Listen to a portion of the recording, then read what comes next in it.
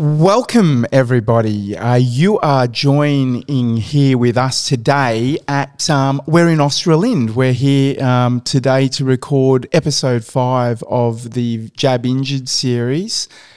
You're listening to the 8 News Show. I'm your host, Andrew. Thank you so much for joining us.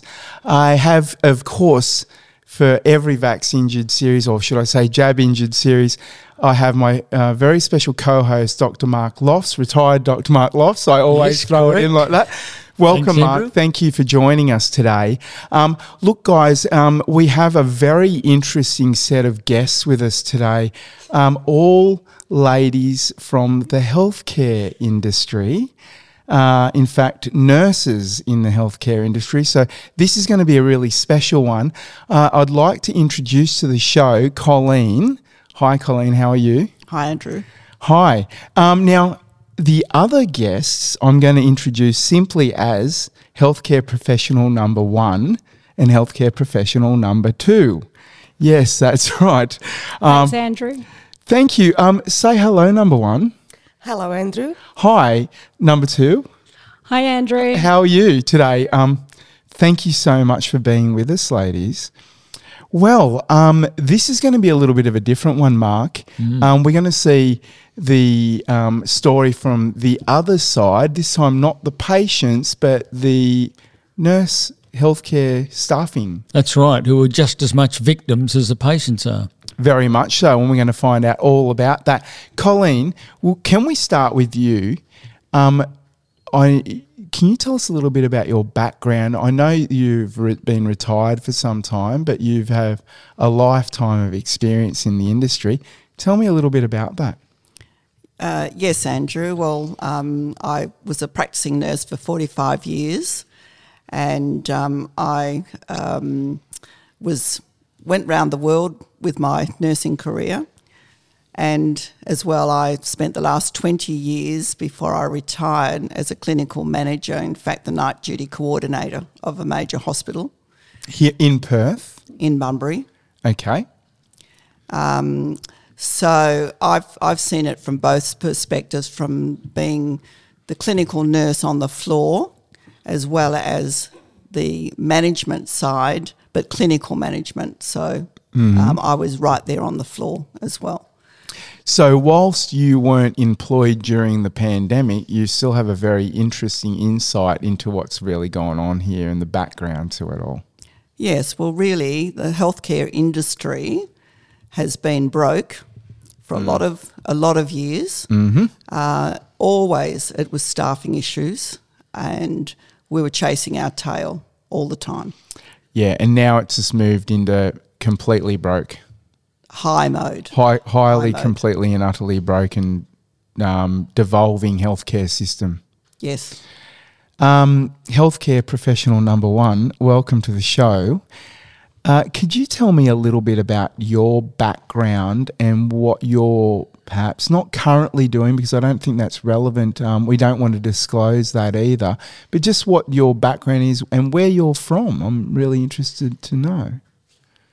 Hi, everyone. So I have been a registered nurse for over 24 years. I started off in the country called Czech Republic, where I grew up under communism and saw a lot of tyranny and control, but we might get to it a bit later. Yes, we will. And then I worked as a registered nurse in the mental health, so I have a bit of a mental health background too. And then I lived in England and worked for infectious diseases, tropical medicine, and was running HIV clinic for six years. Yep. Okay, so you've got a unique background to talk about what we're going to discuss today. Yeah, and last 14 years I spent in the private sector here in a hospital. Right. And yes, of course, in a hospital. But number 2, don't laugh at number 1. It's not that funny. Okay, we're going to try and have a little bit of fun here today as well, everyone.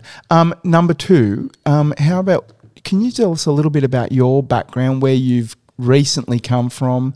Again, I don't think what you're doing right now is relevant. We want to keep that a little bit secret, because everyone, we have to understand that these 2 ladies are still currently working in the sector, and being as nasty as APRA is, we can't take any chances for them to lose their registration and their life's career. So we're going to exercise some common practices. Before you go ahead, I want to say, number two, before you go ahead, I'm just going to interject here, that all opinions expressed here today, everybody, are not necessarily the opinions of the 8 News Show or myself, Andrew, your host, or Mark, the co-host, or any of the other individuals on this podcasting session with us today. The things that are expressed are for the individual only, and we're going to just keep it at that. So number 2, tell us a little bit about your background. Yeah, how you going, guys? So I've been a registered nurse for 20 years. The last 10 years I've worked in emergency and critical care areas, only as part-time, and I do lots of casual shifts as well, because unfortunately that's just the nature of the system. We're always called in, and we always end up staying back on our shifts most of the time as well. I've pretty well been aware of the idea of how the pharmaceutical corporations infiltrate in most of the industries and governments across the globe. Yeah, and peddle their influence. Correct, yeah. Yeah. And been well aware of the medical tyranny heading our way into Australia for the last good on 5 years. So, yeah, it's difficult and it's disheartening working in this industry where you see it's just been taken over, literally. Yeah. Yeah, it's disheartening to see what's going on. Number 2, tell me, I'm aware of the in the healthcare industry, you're always doing training, right? And I mean, like most sectors, but I imagine being in healthcare, you're doing constant training, retraining all the time. I believe that a lot of that training is actually paid for by the pharmaceutical corporations. Is that an experience that you've had? Do you know anything about that?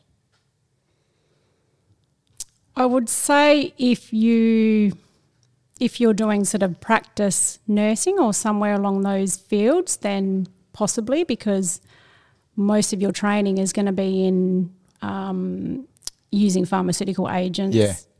As your first line, not as a last resort. Yeah, whereas I know with doctors, a lot of the training that they do, they have to do several weekends a year. Say if you're a GP, it's like 4 weekends a year. In a lot of the cases, it's actually the pharmaceutical companies that are paying for that, which is a massive concern, right? There's a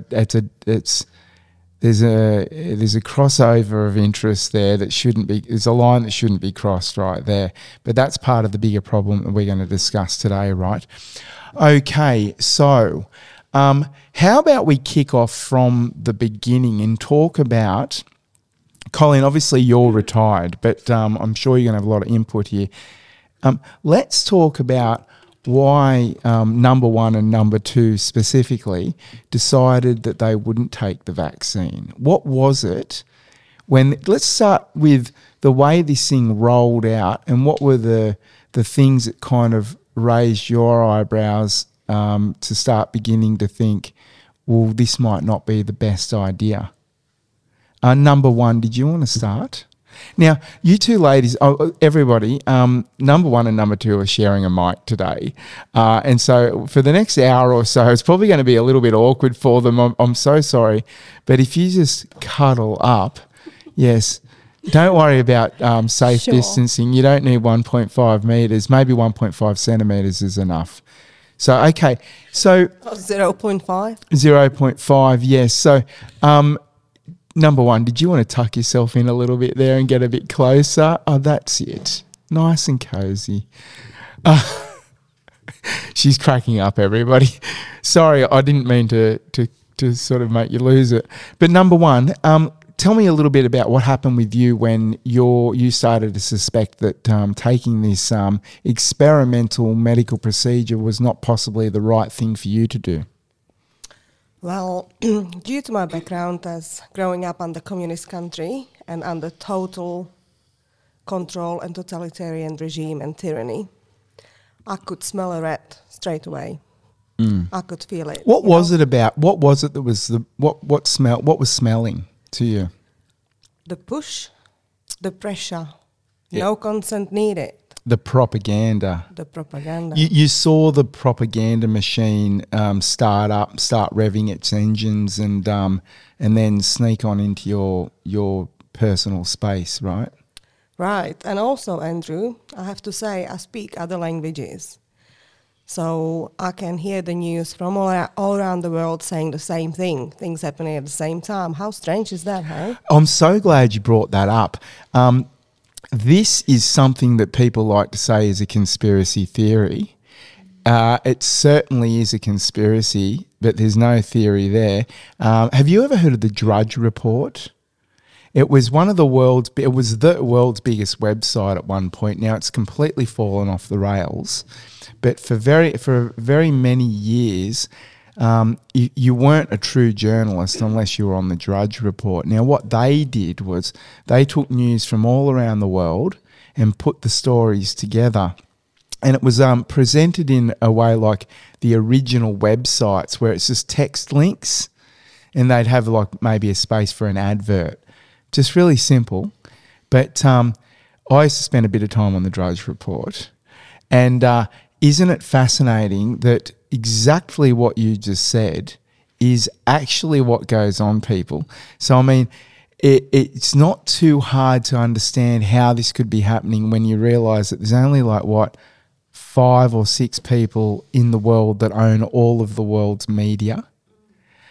Now, that's a problem. So true, Andrew. That used to be spoken about regularly in media here in Australia back 20 odd years ago. There was a great big fear that this kind of thing would occur, and it indeed has occurred. There was a whole lot of fuss made about it in the press at the time. Mark, please jump in if you've got anything to add to this. But and it was I happened to have been in London at the time when this discussion was going on as well. And they're having the same discussion over there. But then all of a sudden one day this story died, and the entire thing globally got consolidated into just a few hands. Especially when Robert Maxwell fell off the boat, and the police had to come around and get the money and find about the financial misdoings of Robert Maxwell and his children. So it's been getting more and more tight under a few people's hands, particularly in the last 30 years. Yes. Yes. So please continue on. Well, so during this so-called pandemic, whatever The plandemic, you guys like to call it, I could see the same ad on European television in different languages with different actors saying the same things, like here in Australia. Yep. And same as other countries I will not mention. Yep. And it was quite interesting. And sometimes the media even forget to put the arm of the mannequin on while they were talking to the patient. To put the what, sorry? Arm on the mannequin. Oh, So yes, those they've been real caught people. like that a few times. Yeah. I think it's worth also mentioning that this is not a conspiracy theory. All these videos that come out with showing dead people in the streets, and then you'll see another secretly filmed video, and those people all get up after the film's been shot. They're professional actors. They know it well. yeah, it happens pretty regularly. These talking heads on these mainstream media channels are deceptive little demons, that's for sure. Okay, so number one, so you saw that this was all being carried out here in Australia, having already had the experience in a communist country. Correct. And you know what? I've heard from several other people, a couple of people from places like Serbia, Croatia, say the exact same thing to me. Isn't that interesting? I'd also like to note that whenever I catch a taxi, there's always some I don't know, well, expat from another country kind of thing, they're always the most informed people because they're from countries where they've seen it all happen. And I ask anyone listening to this that if you ever do get into a taxi, start up a conversation and just find out a little bit about that person you're with, because you'll probably find they have a fascinating story. Very true. Right, so number 2, you're sitting there very patiently. Tell me all about your introduction to this, and what was it that happened that really raised your concerns? Yeah, so I guess when the pandemic started, it really wasn't any surprise. I remember thinking, oh, here we go, here's the virus. And I said to even some of our school children's father, I think it was, I said, you watch, there'll be a vaccine in a year. So having that in mind, just knowing how the systems sort of roll out. Had you seen stuff like this before? Were you previously aware of all this, or did you just literally instinctually feel like the way this was being pumped out was all wrong? No, probably for the last 15 years we've been aware with, I think, what's his name, Philip Day in the UK, and then obviously with Del Bigtree with his information. Yeah. So basically, and then before I had my children 8 years ago, I basically forcefully had to sit down and look into the information based around other vaccines and make those decisions as a parent. And of course, being a nurse, everyone said, oh, but you're a nurse, why wouldn't you do this, that, or whatever? But yeah, so having that sort of background knowledge into how the actual, I would say, the pharmaceutical industries infiltrate those corporations and then infiltrate into your childhood vaccine schedules, just knowing that, yeah, this is how it's going to roll out, and if you don't agree, then see you later type thing. Yeah, that was really frightening, that aspect of it, wasn't it? The way it was pushed, like, if you don't agree, well, then you're against Australia and you're going to kill Granny. Yeah, well, you're labelled as anti-vax, and I don't like that word. It should be vaccine free. That's right. But you're not anti-vax. Are any of us anti-vax? That's right. We're not anti-vax because some vaccines work, like the one against rabies. But rabies is a deadly disease. You don't get vaccines for things like chicken pox or flu. That's right. Yeah.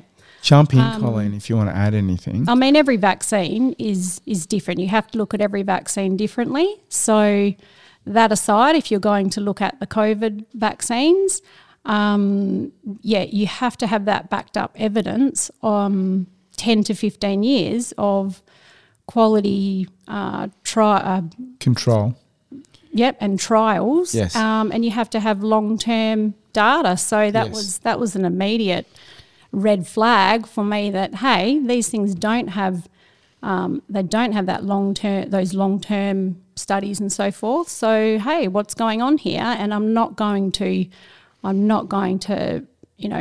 plainly, blindly follow what the experts are saying. And hey, if it's going to cost me my job, then so be that for the moment. I'm lucky because I can get away with, at the time, my husband's income, and I only work part-time. I mean, it is a huge income loss. It's probably going to be $50,000 really of income loss for me at the moment.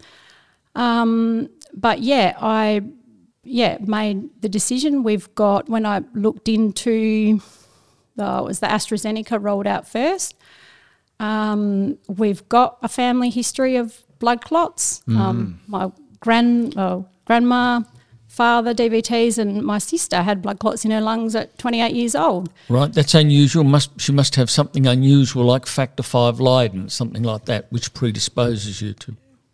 Yeah. And I've had previous health for myself. I've had previous haematology checkups because of that reason, because of my older sister, and there was something that came up in the blood test. So straight away I was like, no way. For, AstraZeneca, the only other one that was offered was the Pfizer for our age group.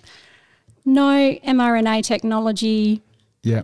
No, not enough. Faulty evidence. short-term testing. There's been blown out of the water. It's known now that they created all sorts of cross-contamination in their short-term testing.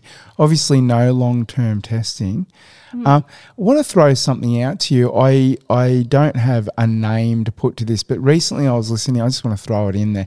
I was recently listening to either a virologist or a biologist who had been involved in pharmaceutical development. And apparently there's this known thing in that process or in that industry that if you have very poor results in your short-term testing, it's guaranteed that you're going to have exponentially bad long-term results. It sort of makes, it's sort of like common sense, you would think, but there is actually a quantifiable study that's shown that bad results short term mean really disastrous results. That's right. Long term. Yeah, you can do it statistically with what's called a chi-square test when you have only a small sample size. You can work these things out fairly quickly. Now, of course, I'm sort of preaching to the choir here, but before this happened, the converted, sorry, thank you for correcting me there, number 2. You could have said that into your microphone and really caught me out. But anyway, one of the things that's so interesting, isn't it, that the highest number of adverse reports we had on the database, the VAERS, VAERS. VAERS database. I'm thinking of the TGA database actually, but there was something like 3,600 reports on a pharmaceutical that had been on the market for over 20 years. Then we get these fleet of things, whatever they're Franken shots, whatever you want to call it, highly experimental, one tiny part of a global experiment on the population of the planet. And within just a few short months, we have over 100,000 reports in a few short months. Now, how the hell have they kept this argument up that this is a good thing to do to roll these shots out? Now they're really pushing for children to be done. It's really criminal because, as I knew when I was a child, before I had any ideas of getting into medicine, when I was 6 years old, a flu bout came around Sydney where I lived, and my parents knew, as everyone else did, that only old people who were getting past about 70 die of the flu. Youths, adolescents, and especially children do not die of the flu. They just get a minor cold and that is it. There is no reason whatsoever to jab young people. It's like all this other rubbish we've had, like Gardasil, preventing papillomas and genital warts, etc. That's a lot of garbage because the Gardasil causes many side effects. There were a lot of deaths from that as well, weren't there? That's right. Colleen, what was your thoughts about this when you saw all this going on? Well, in 2020, when it was first called the pandemic, of course, we're in lockdown, but at the same time, because of my medical interest, I started looking at a huge amount of stuff on YouTube. Yep, so you stayed quite active in your retirement, quite actively connected to your career and the healthcare industry? Yes, well, interesting enough, when I actually retired, I thought I've got to keep the brain going. So I sort of sent off to, have some of these uni type of things that you do on the screen. Oh, yeah. And just to basically keep my mind going. Online education. Yes, and it's done through universities, particularly an American university. Yep. And just so I had an interest, and then particularly if it was medical or nutrition or those sorts of topics. Fantastic. And then when this started to come on the TV, and I'm going, oh, well, this is interesting. And then I started to follow several of the different doctors on the YouTube shows that they were having, the virologists, the scientists. So these courageous people that stood up. I was piqued. And then, of course, later there was Judy Wileman came down and gave a talk. So that interested me as well. I got her book, read that. as a nurse the whole time while I was at the hospital in the older days, didn't really question it, any of this sort of, apart from the fact that I knew that when I had hepatitis B vaccines, which you had to have as part of being working, that I never converted, they call it.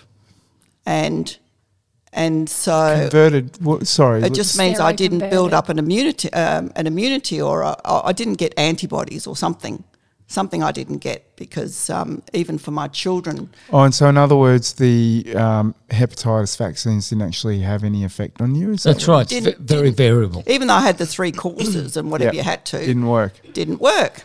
Then I actually had my mother, who was in a nursing home, and she fell ill and I had to take her to the hospital. And then when she came, she did survive briefly, but when she came back to the nursing home, they were just ready to put that flu vaccine in as a mandate. And I rang the pathology department and I said, well, have you got a test that I can see whether I build up any immunity to that flu vaccine? Because my mother's dying, and if I get that flu vaccine and I'm sick, I can't go in and see her. So Colleen, I'd like to ask you something. Sorry, I'm always telling people to speak into the mic and I'm not doing it myself. The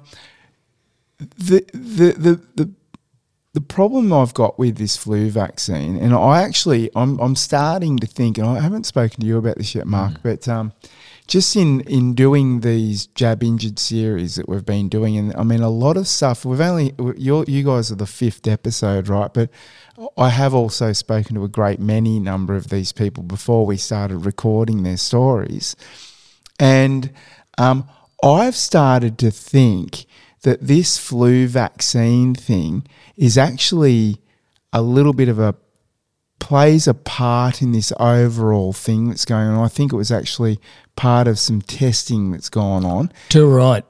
It's starting to appear that way, isn't it?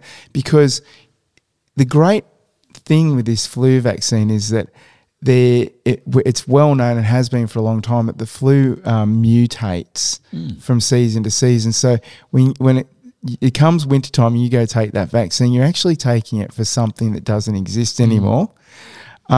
What the heck is that about? It doesn't do anything for you. I know of a great many number of people who take this flu vaccine, and all that happens is they get sick. And then that they'll was still my- get the flu. Yeah. that was my experience at the hospital, because the nurses would have the flu vaccine in the morning and then we'd come back onto night shift that night. By the time I went off the next morning, I had a sore throat. Mm-hmm. And I said to them, you've shed that to me. And it happened year after year when that was being rolled out. I never had it. Yep. And I would be off sick for 3 days. They'd be off sick for a week. Yep. And isn't that another interesting part of this? I've had COVID. Yeah, I had a lot of bad back pain for 4 days. Panadols helped brilliantly. What is it? You take 2 every 4 hours. That's all right. I did. I was fine. I could feel it, but I was comfortable enough to be able to sleep. And of course, I was very tired. Didn't have a lot of the coughing sort of flu-y symptoms. But it knocked me down overnight. But hey, 4 days later, I'm up and going again. By the 5th day, I was back out working. And at that time, we were doing a lot of physical stuff, lots of rallies, people. I've been on a lot of marches. And it really didn't affect me very badly at all. Yet everyone I know who's taken the jab, they've had it like 3 and 4 times already, and it's knocked them out for a week at a time. That's right. Once you have the jab, it's worse than it would be otherwise. I got what I think was COVID back in November 2019. I was 64 then. I had 3 days in bed, but I was right after that. After a couple of weeks, I was fully normal. There's no need to get a jab for that, especially when they've got good drugs like ivermectin and hydroxychloroquine, which Yeah. the government is trying to prevent people using. Yeah, and I think we should talk about that at some point, but I think that might come in a little bit later on in the show. What I'd like to do now is start to move over into the area of what did, for number 1 and number 2, what did you start seeing when these jabs were rolled out. Number one's pointing at number two, and number two is pointing at number one. Everybody, Number two will here. go. Yeah. Tell me number two. Yeah, so obviously I work in the emergency department, so frontline, and I mean I only work 2 shifts a week, bear in mind. So I might just, if I can, just kind of when this all started occurring, and it was October, there was a Telegram Nurses Speak Out.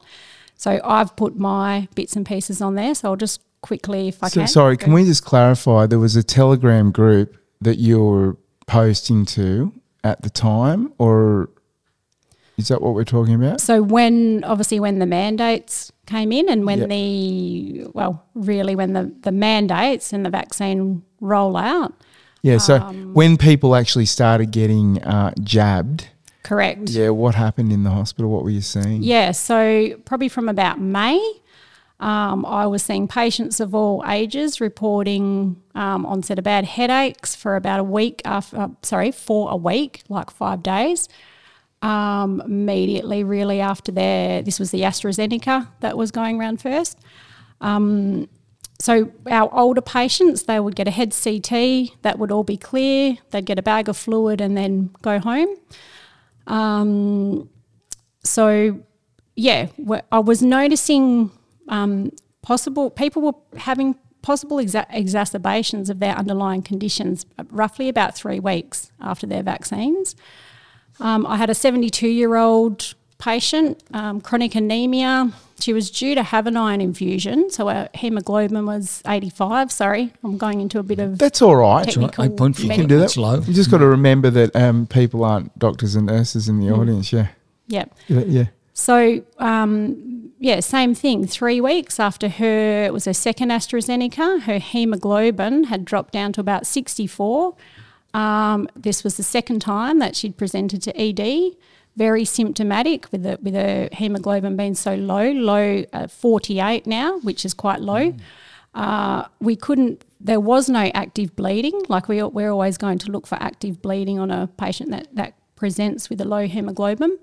Okay, can I just ask you, what does that mean? So you mean they're losing blood at the time? Yes, it means that they could be losing blood through the gut, or they may have hematoma in the body or something. They could be losing blood that way, but they may also not be producing blood because they have antibodies to their blood cells. Gotcha. Okay. Yeah. So obviously with that patient, she got admitted for what's called a upper GI scope and a colonoscopy, and she had a blood transfusion, of course. Another patient, 49-year-old, she had underlying hypertension, so she was on some medication. This was the second time that she'd presented to our ED in 2 days, said that she had her Pfizer 2 weeks ago, and then she was telling me since then she'd had left-sided chest discomfort all through her shoulder, rib area, severe pain when she was waking up at night time. Her what's called a PERC was negative, which checks for pulmonary embolisms. It's a okay. What is that? And I'm not familiar with PERC because I've been out of medicine since 1995. Yeah, sure. So it's a criteria that rules out pulmonary embolism. So there's a set of I won't go into basic tests. It's it's criteria that indicates whether you possibly could have a blood clot there. Example, if you're on oral contraceptive medication, something like that. Right. So that was negative for her what's called a troponin, which checks your heart muscle. It's a enzyme that's released if you've got heart muscle damage. Yeah. Correct. Yeah. So as in a heart attack. And myocarditis. Yep. So that was negative. Her chest X-ray had no consolidation, and what's called a D-dimer was negative as well. So, we pretty much sent her home with some analgesia. So let's ask about that one. So she didn't have all those classic things that you're looking for. They were all negative. All her testing and her blood work, biochemistry work, all came up negative. Okay, so she's presented after the jab Correct. and she's had this issue. What was the issue she was experiencing? Like left-sided chest pain, Right. But all the severe pain when waking up, like it was waking her up at night. okay, but Very everything distressed you patient, tested yeah. for was Was coming back negative. negative. Correct. And what turned out to be the issue there? Don't know, because we send patients home without a Okay, diagnosis. great. They have a follow-up with a cardiologist. They'll get sent a request for a cardiologist. Bear in mind, down here, we only have 2 cardiologists. So what was happening was, I'm sure the cardiologists down here were inundated with Okay. referrals. You've just hit a really good point for me. I wanted to interject this, but I want to ask Mark, what would you think, just before we go into this, what might have been the issue with that lady? Well, I was thinking with that left-sided chest pain, you'd be thinking of heart attacks first, but they seem to rule it out. They also ruled out pulmonary embolus, which can also give you pain like that. But I'd be thinking first off they had arteriospasm due to intermittent clotting, because some people do have a tendency to have arterial and coronary arterial spasms. They then go away, and the patient, when they're examined, even with cardiac catheter, their arteries are normal. Another thing could be they may have intermittent blood clots in parts of the brain which are registered by the body as pain on the left side. So it could actually be the sign of an emerging stroke, which has then gone away because the small area where the clot has developed is rapidly lies, because some people have a very strong hemolytic system which can get rid of blood clots, and there's a lot of individual variation there. So just listening to that, it sounds like there would be cause for further investigation in That's that right, and case, cause right? not to give any more jabs. Absolutely. Now, this is a great segue into my next question. Something that we've become highly aware of is that there's situations on like many every day when a patient presents, they present with a complaint like the one that you've just described. And then the first thing that the doctors/nurses ask is, oh, were you jabbed recently? Okay, you don't, but that does happen. I was. Yep. Yeah. So initially, when the rollout occurred, no, triage nurse was not asking and doctors weren't asking. So it's Okay. only, me when I'm doing my assessment, I was asking the patients, or the patients were telling me I had that. So vaccine they'd already 2 started weeks putting ago. it together. Yeah, they were already realising that was the only thing in the past that's changed. Yeah. Yeah, Possibly, but when we do our what's called a secondary assessment, we can ask them, this is what I would do. I ask them, is there any new medications that you have started on, reduced? Has your GP reduced your medications? Is there any new medications that you've started on?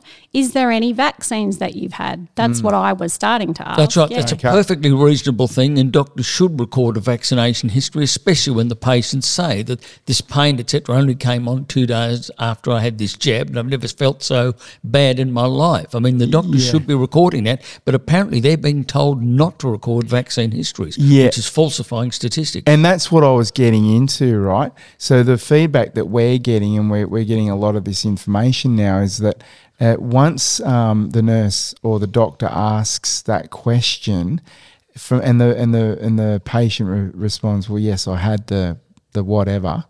The next step is to start using all this code language around that's not what's caused the problem. You've had a completely normal reaction. You've had a completely normal adverse reaction to the jab, but don't worry, it's completely normal. And all you need to do is just take it easy for a couple of hours, and here's some Panadol, and see you later, head on home. If you continue to have problems, call your GP.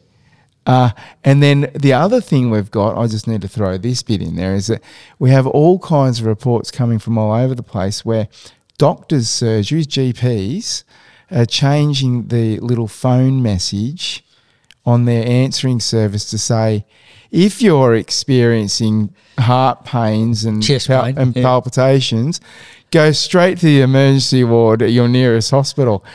I'm sorry, but that is an admission that there is an issue. That's right. You have chest pain. You don't go to the local GP. You have to go to hospital because they have to fix you up if you're having a heart attack. But it's The no GP longer, can't fix it. welcome to your local community healthcare centre. Please wait while we get ready to take your call next, kind of thing. No, it's not that. It's like, don't call us, just go to the hospital now. Yeah, and now you'll Isn't be put that on interesting? ramping as well. That's right. Now you've got this ramping, We've got which this you never ramping had issue. only in the last 30 years. It's dreadful. Well, it's no surprise that it's occurring though, That's right? why it's worse now. What do you think about that, Colleen? Have you experienced this same sort of scenario? Well, I've been hearing all the time about what's happening now, but in my previous days, anybody who came in with adverse events, it was straight away flagged Yep. on their medical records, big red tape or whatever, Yep. stamps. And so basically if they had been allergic to a penicillin injection or something, you were not allowed to give it to them on pain of almost like death in court cases.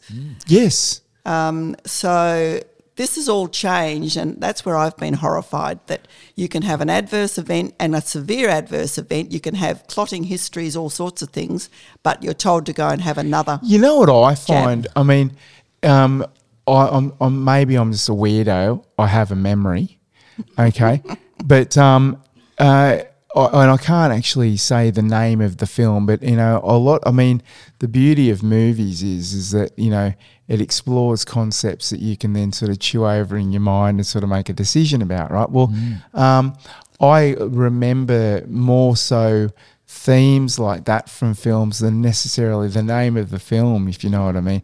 Now, we've seen films in the past about this child. I'm just going to pick a scenario, right? Everyone will know what I'm talking about when I say it. But child's got this really rare disease and they're going to die. The mother or the father or both get really heavily invested in it. They find that, there's this experimental drug being developed in South America or some weird place. And then they have to go through this monumental legal battle to get access to that treatment. The kid's going to die anyway, right? Why not try that thing? And yet they've got to go through court cases and all kinds of drama to get there, and that's what the film's all about, right? And then finally they get access and the kid dies like a day before they got the access, or they got it and it was a wonderful, beautiful story. That was never lost on me when they started talking about this thing, and the fact that Donald Trump, I think the guy did some good things, but geez, he ruined this one. Operation Warp Speed, and then all the other countries dived on board with it. And forget about the legalities now. No, we're going to have this thing rolled out. Not a brand new technology, but a technology that hadn't previously been used like this. The inventor of the technology saying, this spells danger. All the people who are the actual experts say don't do it, and yet the government's hardcore. No, not only are we going to roll it out in 6 months with no long-term testing, faulty short-term testing, which, by the way, we're going to cover up. That is not a conspiracy theory. That is fact. The documentation has been released under Freedom of Information by Pfizer. And so for the little censorship people out there, get stuffed. This is actually what's going on. And roll up your sleeve for WA, otherwise you're a granny killer. That's right. Put on your mask, kiddo. Say to a little kid or granny Yeah. will die. This is blackmail, destroying the lives of little children. Now, I think I can say that what we've got now is a totalitarian system. And for people to understand what it is, and I'd like you to comment, Nurse One, that I remember Yuri Bezmenov, who was a Russian dissident who escaped from Soviet Russia through India. And in his famous video he did about 30 years ago, he was talking about how totalitarianism was creeping into the USA, not just from Russia, and he points out Brezhnev's goings on with now everything has been normalised in brotherly Czechoslovakia. Yeah. And how the twisting of people's minds to make them accept the system. In other words, a criminal pacification. And this is what's going on now in our Western countries. Since you've lived in a communist country, would you say there's an analogy now with what's going on? Well, it is certainly very similar. And basically our CEO sent us a video message. Is this listen to. in Czech? No, this is when I had to make the decision. Okay, over here in Australia. Yeah. Over here in Australia, to be precise, the 6th of September, Just speaking your mic, Al. 2021. Yep. Yeah. So we were told what you will do, what you must do, and you will obey. God. By the end of September 2021, we were told on the 6th of September on the video message, no personalized huddle up, no, hello, this is the situation now. No time to consider. Just we're telling you now, and on that date, boom, off you go. We are informing you, basically. Right. Now, wasn't you were saying off mic earlier that there was some very strange thing that was involved in that communications that was quite Well, there was a lot of strange things okay in Tell the us. communications.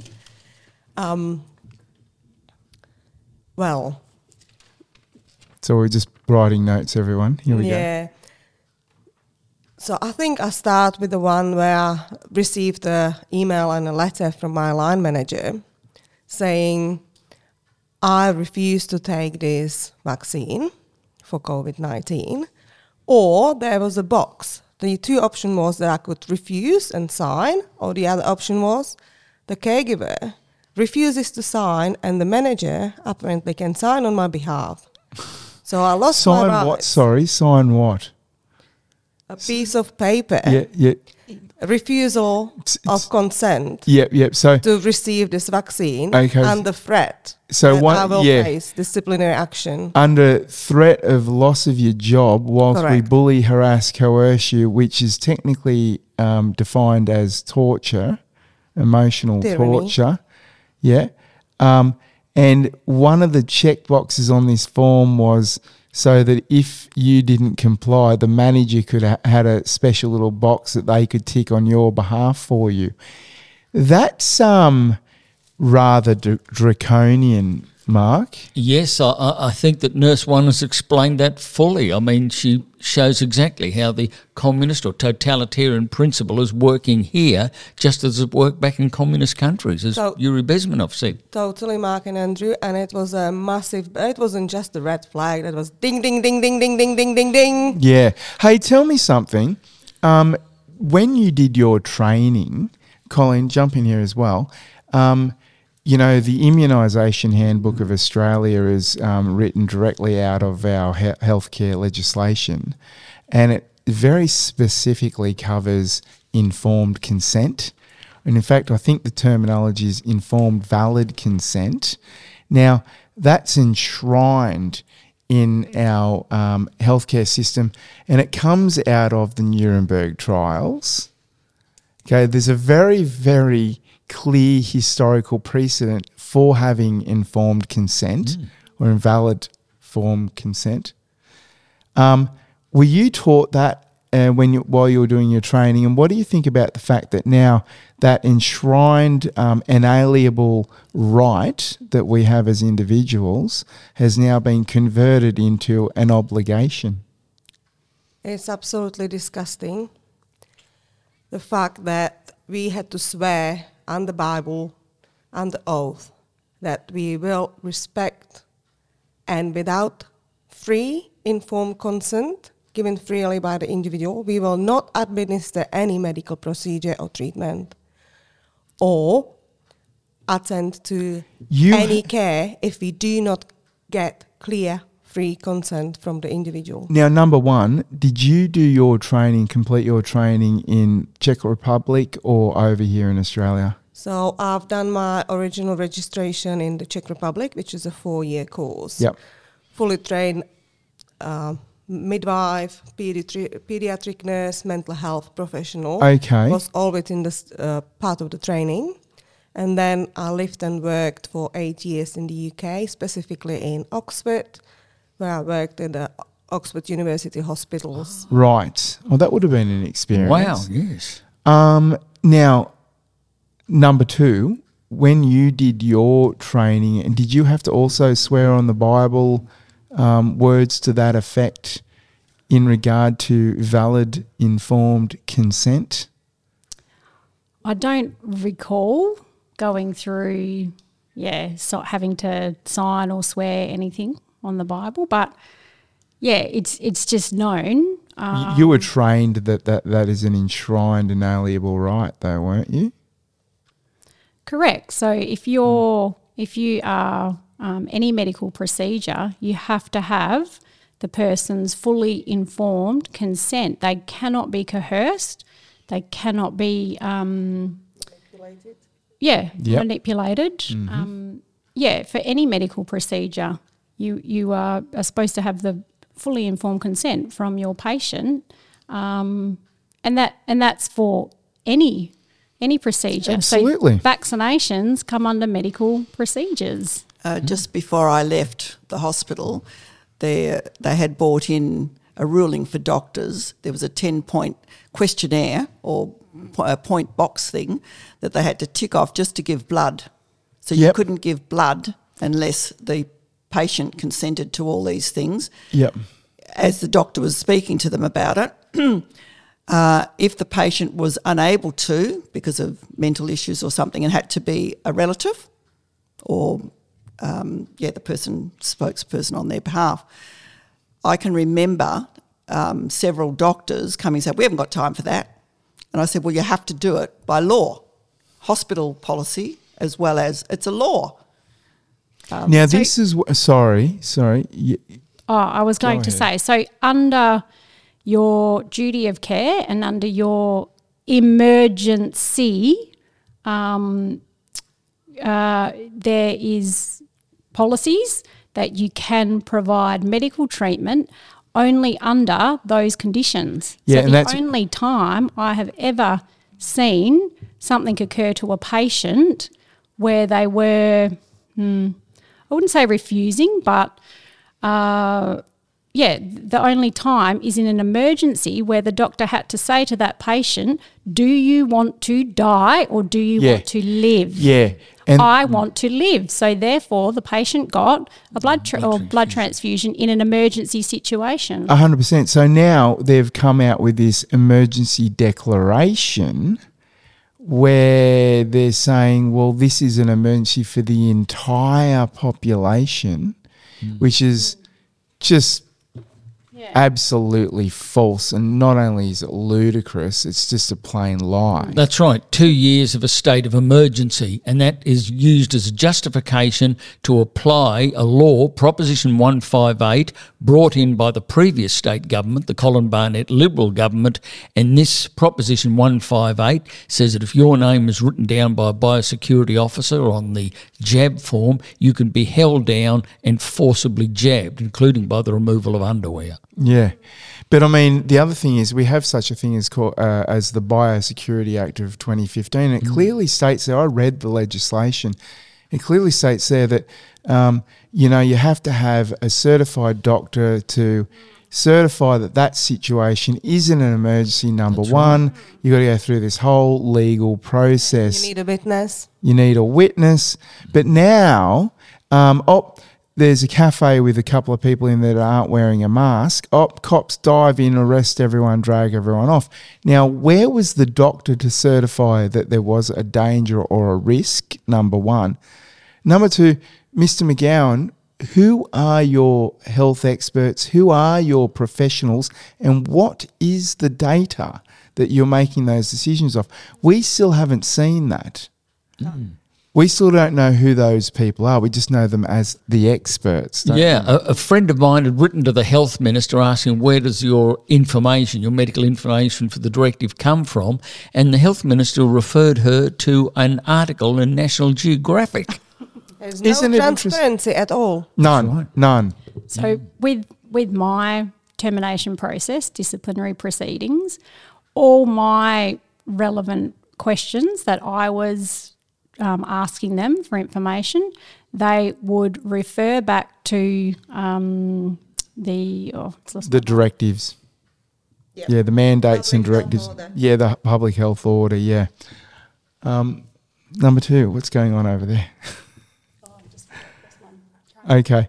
I was thinking of APRA, but it's not APRA. It's the Australian Regulatory Board for Immunisation, ATAGI. ATAGI. or So that's ATAGI. where they would refer me back to for, all these decision making for why you need to have the vaccine. Yeah, so they could never actually answer you. And here's the other issue that I've got. Now, maybe it's a bit different because you're working in the healthcare system, but I'm going to assume not.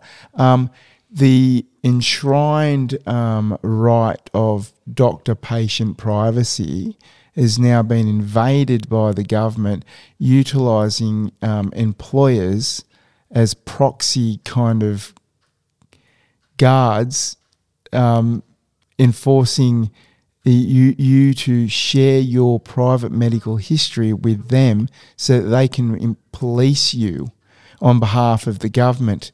I mean, the injustices or the crimes, and we're talking about many civil crimes. We're talking about physical assault. You put a needle in someone's arm without their express permission, you've literally assaulted them. Just like pushing the swab right up the nose past the nostrils. It's all an assault. It's an assault also verbally. Our Prime Minister, our Political authorities. our leaders, our state premiers calling us, ours here in Western Australia, calling us all manner of names. Grow a brain. All of that, right? But I ask the 3 of you here with us today, are you not adults who are informed on the subject matter, who can exercise critical thinking?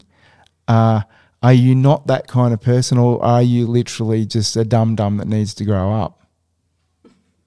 I think Mark McGowan's made the decision there. But I think he has. Now, you're really the experts, but you need to grow a brain, ladies. Well, I think that we're here today because we are the informed ones. The ones who, number one will tell you. Hang on a minute. Yeah. Let me just I think note you the mean time. Angelina, yeah. I think we're going to just beep that out, everyone. So dead on 59 minutes, people. Yes, she's basically some of her colleagues just said to her, "Oh, good on you for doing that research. We didn't do our research, but we'll just, line up for the jab." Right. It's So science. We're the ones who've done the research, and that's why the girls have taken their stand, and why those who aren't lining up and who've lost their jobs are not taking the jab.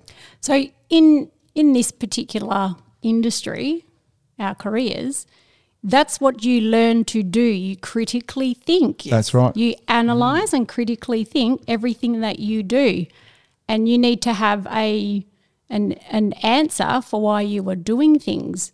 So why are we not allowed to critically think of experimental injection, what's going into us?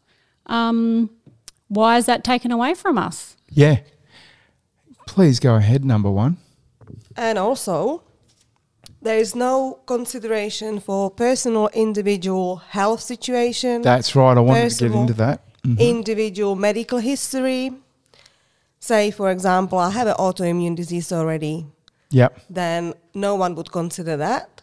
Yeah. It is known that with this so-called vaccination, it's causing a lot of autoimmune diseases, Yeah. neurological diseases. Exactly.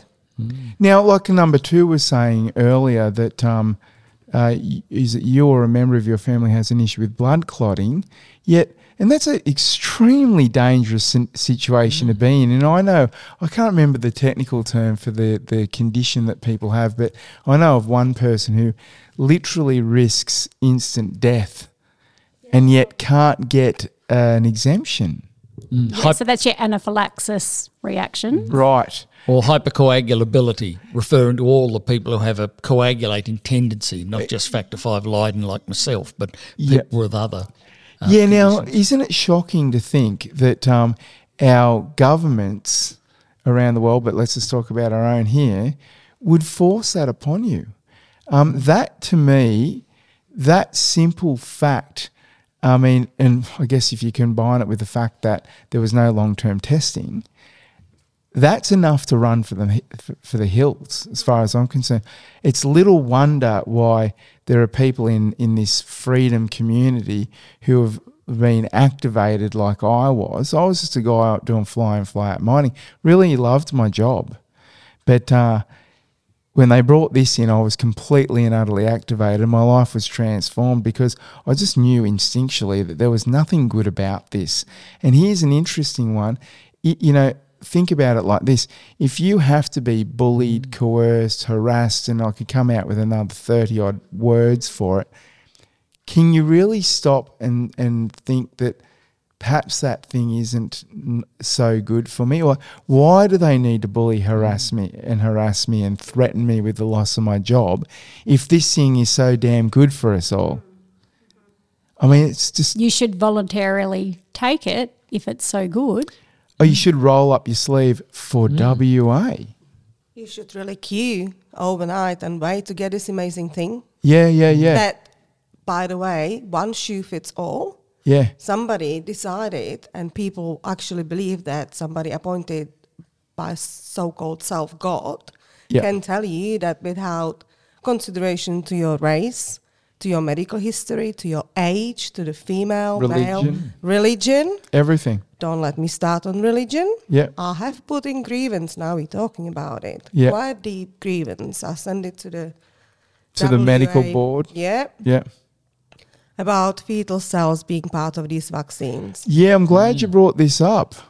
I think a lot of people don't understand this. Do you know that fetal cells, don't ask me how it's done, right, but this is a fact, is used in flavouring for PepsiCo.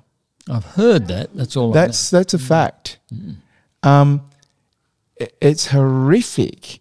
And look, we're not going to get into this side of things because there is a whole... I think we need to spend a whole show on that. But I mean, late-term abortions, my God, it's horrific. And I actually know for a fact, because I've asked a lot of people, most people don't understand what that is. And I can promise you it's quite damn disturbing. I don't know if we're... Do you mean late-term abortion? Yes. So post 20 weeks? Yes. Yeah. Yeah. We won't go into it anymore, and that's quite disturbing. Go do your own research, people. It'll rock your world. You do? Okay. I probably don't want to get into that any more than right now. So what I'd like to talk about now, we haven't covered... we'll just move on from that. Number one, you want to say something, go on, number one. Get in there. I'd just like to share the response I got from the managers of this private institution. When you raise I used your to work. concerns, Yes. yeah, please tell me. Yeah, so I have sent this grievance to everybody I could think of.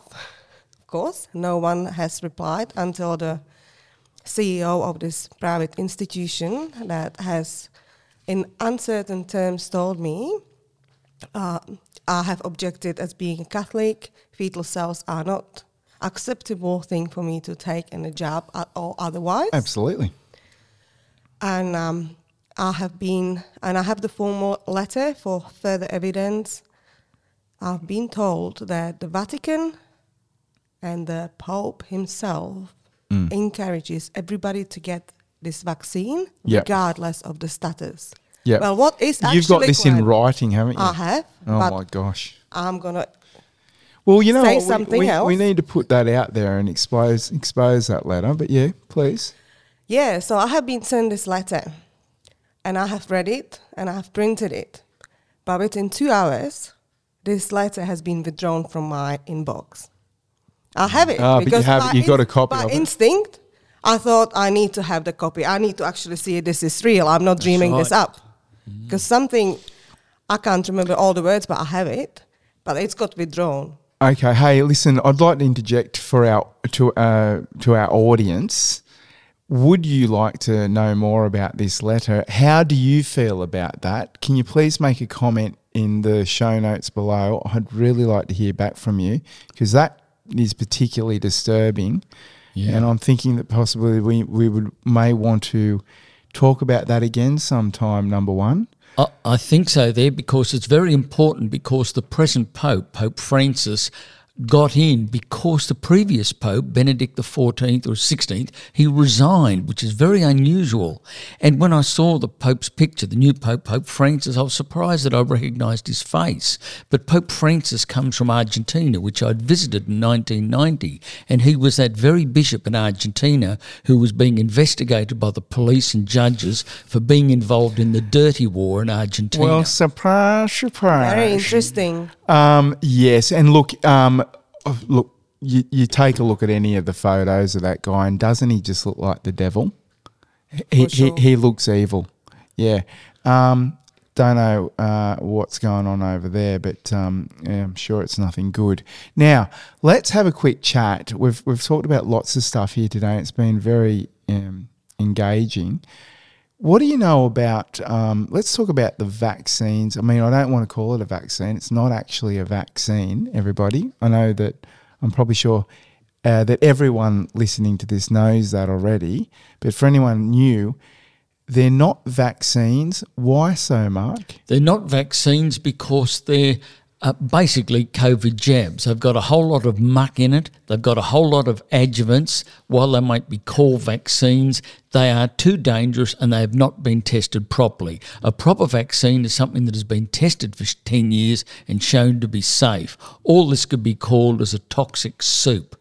And they're basically lying about testing these so-called vaccines, these COVID jabs, because they've only been on the market for 2 years. But they're also very different to a traditional vaccine. Right. Can you explain that to everybody, please? Most of these so-called COVID jabs, most of these so-called vaccines consist of mRNA, which are pieces of RNA taken from the supposed virus, and this RNA codes for a protein called the spike protein. Now, in ordinary vaccines, you take the protein from the virus itself or the bacteria itself, and you inject that along with adjuvants to give you an immune response. But these are much more dangerous because this mRNA can get into your own even your own DNA, and the mRNA can produce multiple copies of the spike protein and fill your body with the spike protein, and becomes extremely toxic because the spike protein is very toxic to your body, and it's also related to a human protein called syncytin, which is necessary for human fertility. And if you have antibodies to the spike protein, you will make antibodies to syncytin, and if you're a young girl or a young boy who's been injected with this muck, by the time you're about 15 or 16, you'll end up sterile and you'll never have children of your own. Yeah, and there's no conspiracy around that. There's lots of data now. There's been a hell of a lot of research going on around the world, and we know that this is true for a fact. If anyone disagrees, I ask you to go and do your own research, as always. Yeah, don't stick to YouTube and the censored muck like Facebook and Twitter, etc. Yep. And just because you're told that it's the fact checkers tell you one thing and the fact checkers are full of it, so do your own research. So we're going to talk about what you all understand these jabs are all about. Who'd like to kick off that? I mean, what do you understand of the jabs? What's in them? Or have I just asked a really stupid question? I mean, I think Mark's covered most of it. Most of it. Yeah. Somebody's knocking on our door for some ungodly reason, I'm sure. Thanks for that, number one. Number one's going out to the door to see what's going on, everybody. We're having someone knock on our door. Okay, so let's move on from that. My bad. We did cover it very well, didn't we? Or Mark covered it very well. I guess the thing that I'd really like to talk about now, though, is what are you hearing from other people in the industry, Colleen? I mean, you're keeping your ear really close to the ground. What sort of feedback are you getting from just other people, the other nurses in the industry? Not a lot. Why would that be? I'd say the gag processes, you know. So I know they're unhappy, but they're not really coming forth with anything, and I'm not actually in the hospital to actually. Okay. So it's more staffing. I think what I'm hearing is more the staffing woes. Staffing level woes. Number 2, did you want to jump in there? Yeah, so I mean, I don't have any information on other patient adverse events and so forth. But what are your colleagues in other hospitals saying to you? Are you getting a lot of confirmation for the things that you saw yourself? Basically, the theme seems to be, it's either coincidental or we see those things all the time. But prior to October, when I was seeing things, these things were not normal. These things were occurring like more often than usual. So in terms of elderly patients coming in had falls in the nursing homes. We usually would only get 1 or 2 elderly per week with a fall. These elderly patients were coming in every day, and I only worked 2 shifts, and I was having at least 3 elderly patients from the nursing homes coming in, chogging up all the ambulance. We had lineups of patients on trolleys out the front of our emergency. Because the elderly people it was rolled out to the elderly first. They were and then first, you just saw this spike of elderly people coming in. Yeah. Correct, yeah. And a spike in young people as well, your 30 to 40-year-olds, saying to the doctors, I have got these funny pains and the only thing that I have had is the vaccine within a couple of days. I could hear between, nothing's exactly confidential information in an emergency department. I can hear when I'm in a bay with another patient, I can hear the doctor talking to patients, and this is what they were saying. So for now, I don't ask my other colleagues if they are seeing specific things, because I think it's not sure. But I guess in terms of, like, if you want to know about how the healthcare system's going, they're saying it's they're overworked. It's dangerous conditions. They've already had the ANF secretary down to discuss further strategies to put in place. So tell me a little bit more about that, though. So what sort of strategies to do what? To get pretty well more staffing, because in your emergency department you need to have a certain amount of staffing in each area. And that's not what was happening. We've struggled also with that that are for appropriately years. qualified to be there. Yeah, so I know for a fact there was a shift that there was no nurse capable of ventilation in the resus zone. What? Exactly. And you've got, at present, the emergency departments are full with agency nurses, which, don't get me wrong, they are. I used to be an agency nurse. Brilliant nurses, very adaptive, all those sorts of things. Yet, then you've got you're not going to have your good mix of your qualified staff and qualifications. Tell me. It's dangerous. It's extremely dangerous. It's shocking to hear.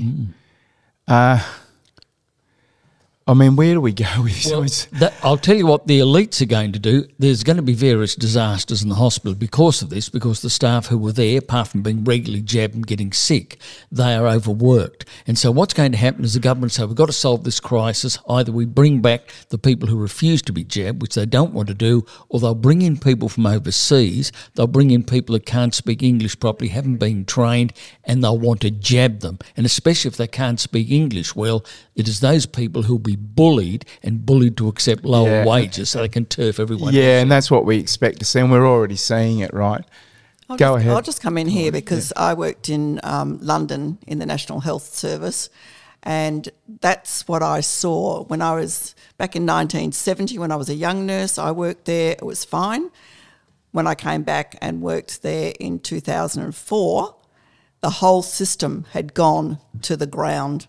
And that's just not me saying it. Doctors, everybody was saying how bad the National Health Service, and that was because I'm not racist, but they were bringing in a lot of these Foreigners. Asian or foreigners and people like that who couldn't speak English. I couldn't even understand them when they were handing over to me about patients. I had to actually stop one young man and said to him, you need to now go back through all of that detail to me because I'm not taking over this shift. I was working agency. I'm not taking over this shift not knowing what you've just said.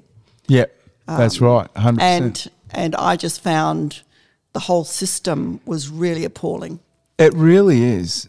And what you'll find, unfortunately, is that patients will refuse to have that nurse look after them again. That's what we were having. Yeah. That my patients were saying, I do not want that nurse because I cannot understand them and they are rough or, they'll It's express. absolutely not good enough.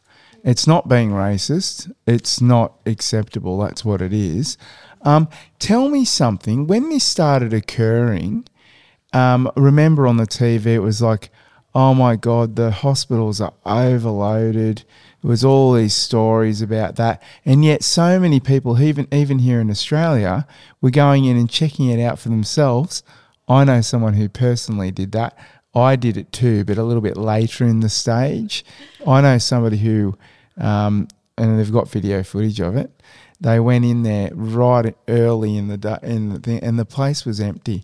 And yet we were told on the news that same night that everything was overloaded.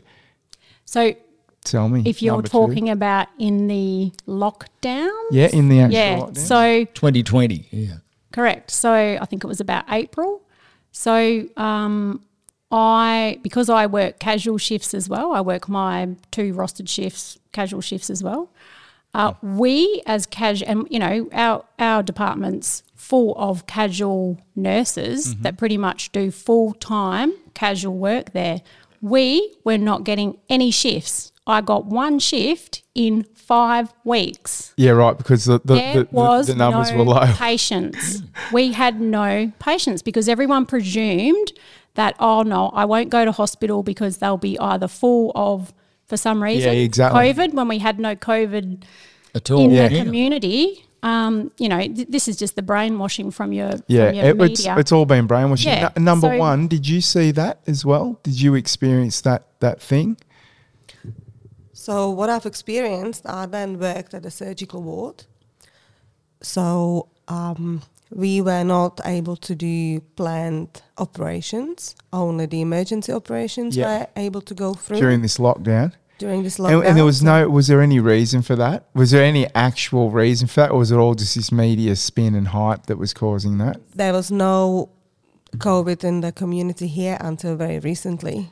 That's so right. There was no the COVID ward that was locked up and fully staffed was completely empty, and that ward that used to be a stroke ward was moved into the private sector. So we were looking after people after stroke, and there was no operations going on.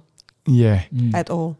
That's right. And the people who got sick, as I said, we started in 2021, is because they'd had the jabs and they were getting sick from vaccine reactions. That's right. Yet the mainstream media tells the masses of stupid people otherwise. I know one lady who's a grandmother, member of the ALP, she was preaching to people saying it was the unvaccinated who were sick in hospital. She didn't realise she's got a grandson of her own. Yeah, and that's the lie that they're spinning. Number two, what have you got to say about that? Oh, I was just going to go back a bit and say, while your emergency departments were not full, what was happening at home was people were having heart attacks and strokes. real Yep. life-threatening conditions, but they were thinking, oh, no, I can't go to the emergency department. My problem's not as bad as, So Isn't it a crime? it's a crime, yeah. And while this was going on, what was happening, there was no, I remember there was no salbutamol, Ventolin in any of the pharmacies. I remember sending a patient home from our high dependency unit with some supply because she was in hospital in respiratory distress because she could not get her medications at the pharmacy. A week later, that patient died. Yes, that's in what happened. Whoa. in hospital as well because she came in so unwell. builds up. Because of all the lockdowns, she only had her, I think it was a grandson or someone that could go to her front door, not visit, go inside and visit. So she died. I vaguely remember quizzing the doctor and he said she had a cold. She had the rhinovirus, and because she's got severe lung compromised, an immune system, she died because she didn't have her normal medications at home. We've got a few little technical difficulties here, everybody. Just so you know, number one and number two, we've got about 10 more minutes to go. Okay. Everybody, we're doing the very best we can, and there are children involved and all sorts of other things. It's a community day here in Australand, so please bear with us with a few of those little interruptions. Well, okay, number two is signalling to me here, everybody. You wanted to just quickly mention an issue with all of this that you've experienced personally with your partner. Go ahead. So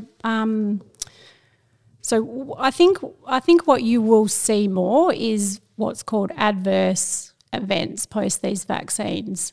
So not necessarily, you're going to get your vaccine injuries, but they're going to be rare. And I said this ages ago. I said you're not going to see a lot of significant injuries in a place like the southwest or in a town like ours of 100,000 population.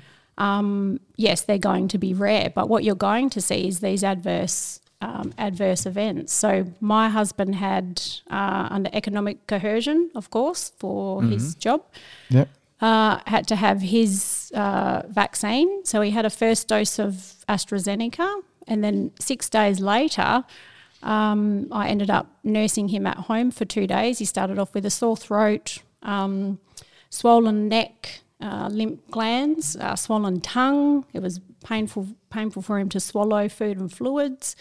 Really unwell, temp of 38. I booked him in to see the GP, but of course you can't take them in. You have to have a car park assessment. Another crime. So, and you can't even get in. So, that was my thinking. I need to get him some antibiotics if he really can't shake this off. Classical symptoms of what I thought was a tonsillar quinsy, so a serious, abscess, tonsillar abscess. Yeah. So I rang the emergency department. Of course, I know my colleagues. Yeah. I said, I'm bringing him up. So that was quite good. I got to chat with all my colleagues because I hadn't seen them in 4 months or so forth.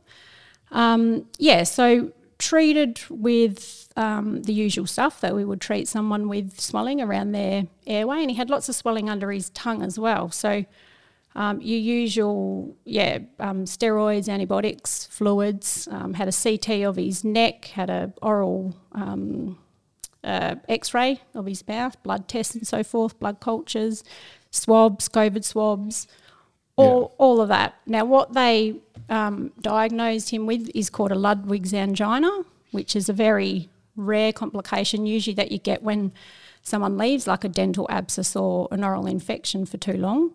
So it's effectively a blood poisoning issue. Usually if somebody leaves like a dental abscess for too long, they'll end up with this rare condition called Ludwig's angina. Right. So, he had to spend 4 nights up at Fiona Stanley Hospital because then you're under the ears, nose, throat specialist. Yeah. I had said to, and everyone was lovely, of course. I said to the ED doctor, I hadn't met him before, he was a locum. And I just said, look, this is what he's had 6 days earlier. I can't say that that's what it's from, but I said he has not been unwell in any way prior to this, and he's never been in hospital. He's not a sick, he's not a sick person or have any underlying immune conditions. So, so up at Fiona Stanley for 4 nights, and they couldn't find anything either. So he had all the blood tests and so forth. So there basically was no definitive cause for this swelling. It's quite severe swelling. If you leave this sort of swelling, you can end up with a obstructed airway. So that's why they took it very seriously and treated as per you would with a severe infection going on. Now, can I ask you, number 2, what were you satisfied with the kind of patient care that your husband received? I mean, I know that they were your colleagues that we're talking about, but were you happy with the process that you went through with him? Yeah, I guess, I was. But I think because I was in there and I was... Yeah, they know who you are. They knew who I was and they were checking up on me, and I was sort of, I wouldn't say interfering, I was just helping. Yeah. So they didn't treat you like a normal patient? No, they couldn't do. You almost get treated a bit higher up the level almost. Of course you would. So basically, in terms of, I'll let you know this, in terms of getting an ambulance for a patient transfer up to Perth, well, they got that pretty quick. Right. Yeah. So you were well looked after? I was well looked after, yeah. And there was no con job put on you? No. No. Right. Well, thank you for sharing that story. I'm glad that things worked out really well for you like that. Mark and I have both heard quite too many stories of a very different scenario for people who had been injured by the jab. And anyone who's listened to our series up until now will know all about that. So, ladies, let's move on a little bit because there's one key subject that we haven't covered yet, and that's the subject of AHPRA.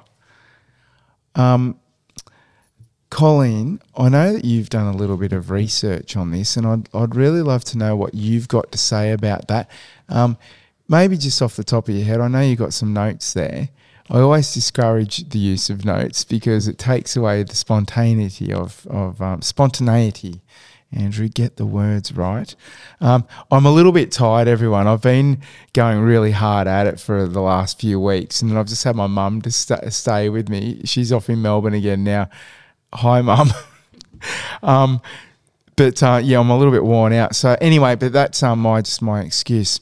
What do we know about? I'm really interested in to discuss the fact that AHPRA is not actually an Australian government institution. It's under the control of the World Health Organization, and doesn't it just fit this overall tyrannical healthcare system that we're experiencing now? That isn't it just fitting that that particular control mechanism is actually under the control of a foreign body? Yes. Well, interestingly enough, every year I paid my AHPRA fees, never thought anything about them. Until recently, I found out who was actually on that board. And I'll just read them out if it's all right. Oh, you can go ahead, please. Okay. When we're dishing dirt. 2 social workers, 1 educator, 1 accountant, 1 physiotherapist, 1 mathematician, 1 psychiatrist and 3 lawyers. There is no, apart from the psychiatrist who may have done his general medical and then progressed, there is no representation from any frontline doctors, nurses, no medicals. That's right. At all. Just what you'd expect, because with a mathematician there, the mathematician is the one who justifies the false modelling. Mathematicians come up with a projection. They say that 1 million Australians will die of the new flu, say elbow pox or whatever you might call it. And then they give everyone the mask, the lockdowns and the jabs, and a year later, 30,000 old people have died from the flu, as you'd expect, and the mathematicians and others then say, see how good the masks, lockdowns and jabs were, they saved 1 million lives. The error in the statement is the claim is the mathematical modelling. The lies are based on mathematics. Yeah, except that's what they say in meeting number 2. Meeting number 1 is, see, I told you we'd get that many. If we do this, we'll get 3 billion. If we don't do that, we might only get 1.5. Dirty. By the way, have you all seen the documentary called Monopoly? No. Okay. So it was. I've talked about this in the past on the podcast. It was ripped down off the internet really quickly. I believe it went back up several times more. You could probably still find it, but it's a really interesting expose of who truly controls the world from a financial perspective. And this guy takes you through a process, shows you how he did it, and it's all very logical. And then he comes to the conclusion that, we have these companies called BlackRock and Vanguard, for example, and all the super trillionaires, because there are trillionaires out there, people. We just don't get told about them. They all distribute their money through a mechanism of control using these not-for-profit organisations and so on and so forth to spread their money around without them being implicated in it. Control. Yeah, and I just forget the name of the guy, but there was a guy in Australia who did a study on that and raised that as a very big point of concern with the Australian government. It's directly in relation to the way these not-for-profit and non-government entities can work and the rules around how they can work. So that's really interesting. Anyway, the last part of that documentary is where they show this virologist from Belgium giving a speech to a room of maybe about 25 people. And it was all about the SARS pandemic and how that was actually an experiment that they ran, and all of the learnings that they ran through that they learnt through that process. And it was all about how if you do this step, and this step, you'll have all of the public completely believing in what you're saying to them. And I had to stop and rewind that section a few times because there were these little demon creatures in the audience, little men with pink sweaters on, with the most gleeful, joyful expressions on their face, like they've just heard the most wonderful thing they'd ever heard in their lives before. And it was all about how you can manipulate other human beings into taking these experimental drugs and all these things that you can do to them, and how you can use the press to manipulate them. And no wonder the tech giants, the giant censorship machine went into overdrive to get rid of that one. But anyway, let's get back to APRA. What do you know about APRA, Colleen? Well, as I said, I didn't really know much, just that they needed my fees every year in May. But you've since learnt lots about them, right? Well, basically they're the regulatory body, but they're the ones that are gagging all of our doctors, nurses, allied health people. With their non-frontline working staff, their administration staff of lawyers and mathematicians. Obviously, whatever they've put together. The latest thing that I've just heard... just speak into your mic, please. The latest thing that I've just heard is that they're about to, and I haven't actually verified this, That's okay. That there was a medical practitioner who was interviewed by Rebel News, and they're going to give a new addition to the Code of Conduct. Previously it stated that health practitioners must understand the principles of immunisation against communicable diseases. But from the 29th of June, which is this week, states the health practitioners must be immunised against any relevant communicable disease.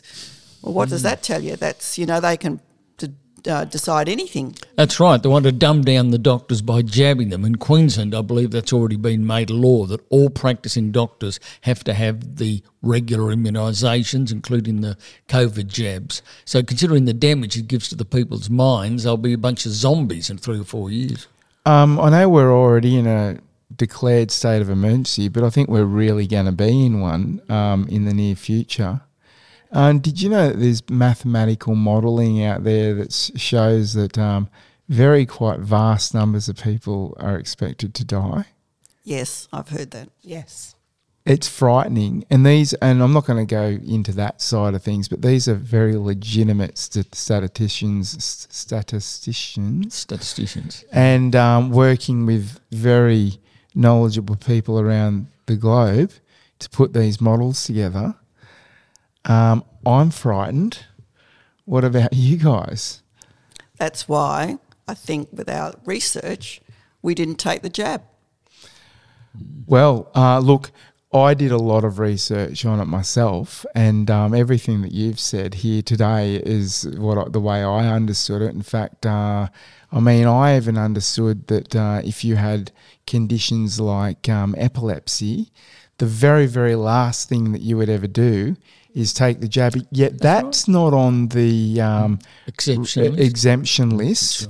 Right. And I know for a fact that there is a young girl who was working, a 23-year-old girl who was working for one of the big mining giants over here, bullied, harassed, coerced into getting it done. So she went off and did it late in the afternoon.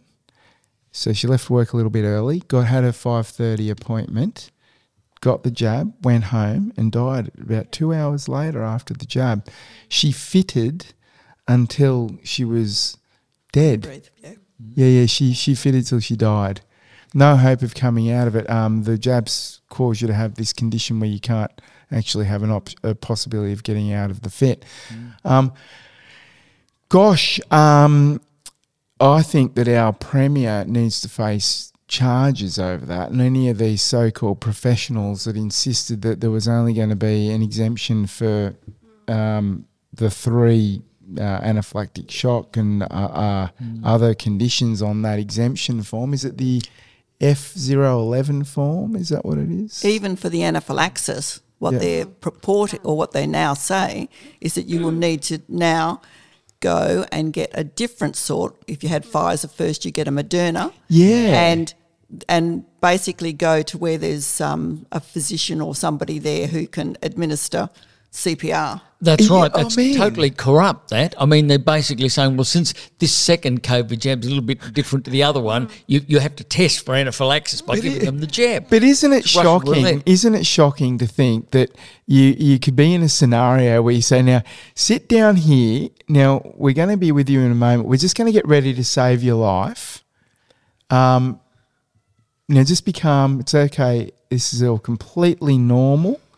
But just in case, we're going to have someone on standby to save your life. That is enough to make me bolt. And I saw this really interesting video clip that was on Twitter just the other day. And it was literally someone in a waiting room. And this patient has come out through the glass doors and collapsed right in front of everyone. Mm-hmm. And they're all struggling to get this person sort of upright. And the patient or the people in the lineup just sitting there just like watching on. I would have been up and running. That's right. Yeah. See you later. I don't need your jab. That happened to a lady I met in Perth. She came from New Zealand and she said that, unknown to me, my daughter, she tried to convince her daughter, who I think was a nurse, who was coerced finally to go and get the jab. And so she didn't tell her mother, and she went into the queue to join the jab. And the person in front of her, once he was jabbed, within 5 seconds he collapsed dead on the ground, and they had to call in all the, the paramedics. And she was so frightened she ran off home and didn't get it. Lucky her. Yes. Yeah. So so the doctors will not give exemptions. The GPs will not give exemptions. That's right.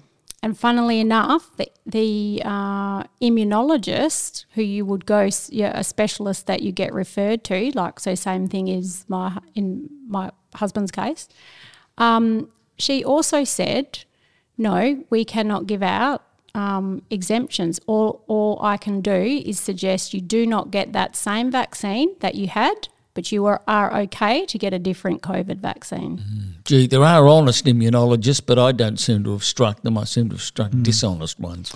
Yeah, but how honest is that?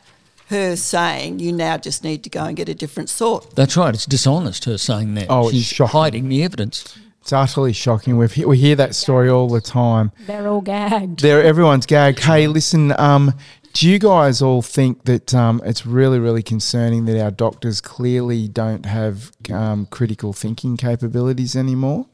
It feels to me, I'm sure I'm not speaking about all of them, but there are a heck of a lot of them.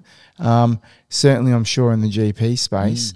I've experienced 2 GPs who, even after I'd warned them that they were in breach of their code of conduct by continuing to curse me, one of them tried to curse me twice more times after that.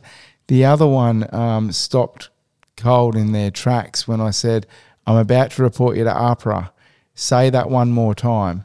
Here's my phone. I'm recording you. Say it one more time. As soon as you bring up, I with 2 of them, I sat down, I ran through a list of all the things that they'd just done wrong according to the legislation. And when I suggested that I was going to report one of them to APRA, they literally physically started trembling and lost the ability to speak. And I'm like, sorry, are you mumbling? You're a doctor. You're supposed to be all over this, pillar of the society, and look at the way you're behaving. You're a criminal and you know it. Hey, here's a question I've been asking a lot of people. How do you think what sort of a state is our healthcare system going to be in after we do finally get past all of this? I think we're going to have a lot of doctors that have literally can't work anymore because they've been seriously injured. Mark and I have met a guy just recently who is permanently paralysed down his right-hand side. Yeah, can't work any longer. So you're going to have a loss of doctors there. Then you're going to have a loss of them where their consciousness is so heavily, darkly compromised that they're not going to ever able to get over their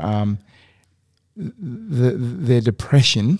That's right, because they're mentally blocked and censored. If they've been jabbed, it'll dull their ability to think as well. Yeah, so how reliable are they going to be when you come to them with a life-threatening situation? And then the most scary part of it, you've got the ones who enjoyed it and went along with it. Now, are we going to suddenly have a whole lot of psychopath killers on our hands? Because I think we are. All agents of the government, by the way. And by the way, did you know what statistically, the most common way to die is? It's called democide. It means death by government. Yeah. And here's another one that's really interesting, ladies, since you're in nurses. I hope I don't upset you here. But, we get so carried away with all these things, how many people are going to die of COVID and all that sort of thing. But just literally infections that you can get in hospitals, there's no way to avoid it, but quite a lot of people die in hospitals just through that. That's right. Golden Staph's a classic. So why... Just not that. You've got a lot of malfeasance in drugs being given wrongly. Now, if these people have got dulled down brains, what's going to happen? I think it's frightening. I think the future we face, and not only that, part of some of the things that you listed earlier, Colleen, are a real issue, but doctors these days spend most of the first 20 years of their working life repaying their debts. When you've got a situation where those people, they're under a huge amount of pressure anyway, just getting through the internships and stuff like that, then they're stressed to the hilt over money. Surely we're putting ourselves in a very precarious situation as a society. That's right. This is preparatory to collapse. I mean, if we destroy the medical profession like we're destroying the legal profession by saying that people who've had the jab mandated by a business can then sue the business and then have the business say that they're going to sue them back and then have the insurance providers not going to support them, we're basically turning our society adversarial. They want people fighting each other in the street. Well, it is. Like a gladiatorial pit. It is. But this is what the elites want. Yeah. It's exactly the plan. That's exactly what they want. They do. All of this, if you sit back and look at all of these things that go on, I mean, I did a podcast last night with some Indigenous leaders in the Perth community. You can sit back and if you really do analyse it and philosophically, think about it and talk to others, you can really see that much of this is literally divide and conquer techniques. Yep. Very elaborate ones, but it's all about keeping us separated. I mean, as nurses, isn't it fascinating that we've known throughout history that when you get a cold, which COVID is a cold, right? You go outside, get lots of vitamin D, fresh air, do some exercise, all that sort of stuff, go for a swim. But no. It's a state of emergency. You must all isolate in your own homes, don't get any sun. And then we've gotten through all that. Now what they're saying is, well, at the World Economic Forum, well, we did really, really well. But the problem is its transmission within the home. So what we're going to need to do is we're going to need to go into people's homes and very caringly and very ethically, we're going to separate the families and keep them apart until it's safe to allow them to come back together again. Oh my God. What did we just see in China? Oh, yes. The lockdowns there in Shanghai and in Beijing. People's stores welded shut, families pulled apart. And starving people because they've been locked down for so long. And you can see that the Communist Party is corrupt. They've basically taken on a business model and they want to wipe out their population there, as our governments here in Australia and the Western world want to do exactly the same. All right. I think we're at the end of the show. We do need to close. It's been a very interesting discussion. It really has been fun as well. Thank you so much, number one and number two, for sharing a mic today. And I hope your backs are okay. There's been a lot of leaning back and forth to get to the mic. Thank you so much. Colleen, thank you so much for being with us. Look, all three of you, thank you so much for sharing your story. It's very important to hear from the other side of things, and we've got some doctors that we're going to do an interview soon. So really looking forward to that. And of course we have, it's easy to say well over 40 injured people just waiting for us to catch up with them. So we've got lots more of this content to come. I think the stories are going to continue to get more interesting because we don't know what we're going to see, right? So we're hoping that we're going to be able to assist researchers and the like to start to collate some of this data and spot some of the things that have been reported on these or through these interviews. So I'm really, really pleased that I can be involved with it at that level. So thank you very much, everyone. Mark, thank you so much, as always, being the co-host today. And look, thank you to our audience. Thank you so much for being with us and sticking with. We've been going nearly 2 hours, so I really, really appreciate that you listened all this way along. As always, could I please appeal to you to support this podcast by becoming a patron? I'd really appreciate that. I will openly admit that I'm very new at this. I have had a few patrons that have come and left already because I didn't realise that they'd become patrons. I'm not a, what's it called, like a social media influencer or whatever. I do need to try and make a little bit of a living because I'm going broke fast. But please consider becoming a patron. I'd really appreciate it if you did, and I will keep my eyes more closely glued on those systems, if you want to put it that way. Also, could I please appeal to any like-minded business owners? Would you potentially like to be a sponsor of the show? we'd love to hear from you. Could you please reach out to me on either Twitter or Instagram? On those accounts, I haven't quite got myself all sorted out yet, but most people will know that I have the Bellman Report on YouTube and Rumble. I've done a lot of video interviews and made all sorts of sort of mini doco sort of coverages of the various events that have gone on around Perth and the West Australian region. So please go over to the Bellman Report on Twitter or Instagram and reach out to me via direct message if you'd like to sponsor the show. I'd really appreciate it, and I would love to hear from you. Okay, with that being said, from us here in Australand at the Australand Community Centre, I'd like to say thank you, Australand, for having us, and goodbye, everyone. And I look forward to speaking to you again next time. Thanks for your time, Andrew. Thanks, you, Andrew. Thank you. Thank you, Andrew. Colleen. Thank you, number Mark. one. Number two, thank you, Mark. Thank you. Okay, everyone, we're going to close the show with a song by my very dear friend, Kelly Newton Wordsworth. This is Hold the Line.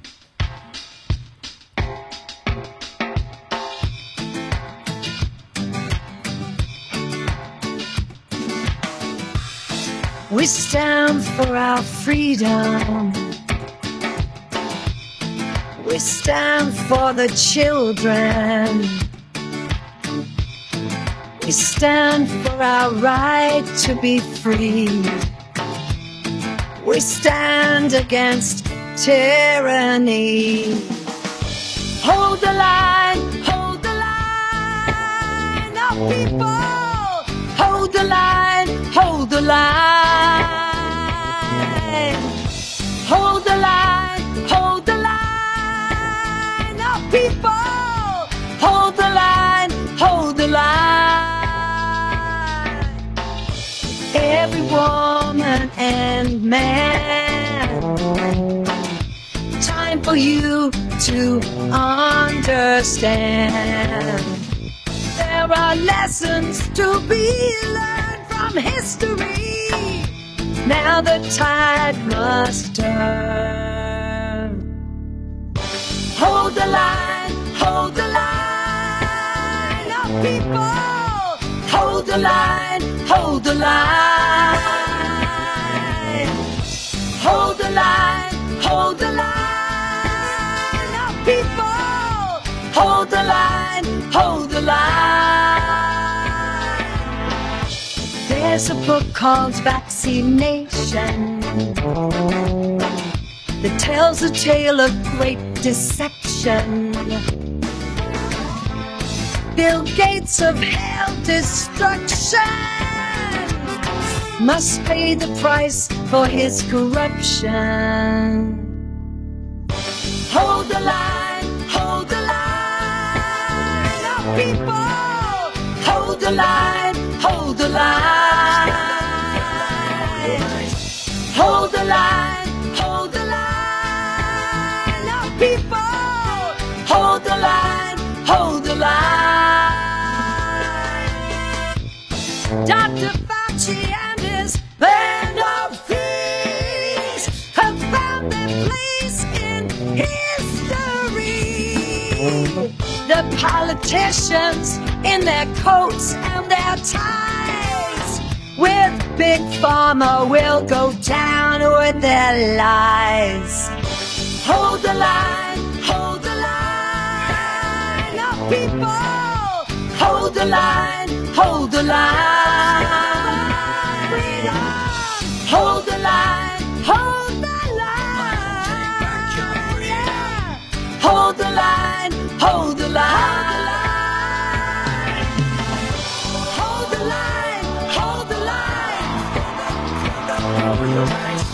Hold the line, hold the line.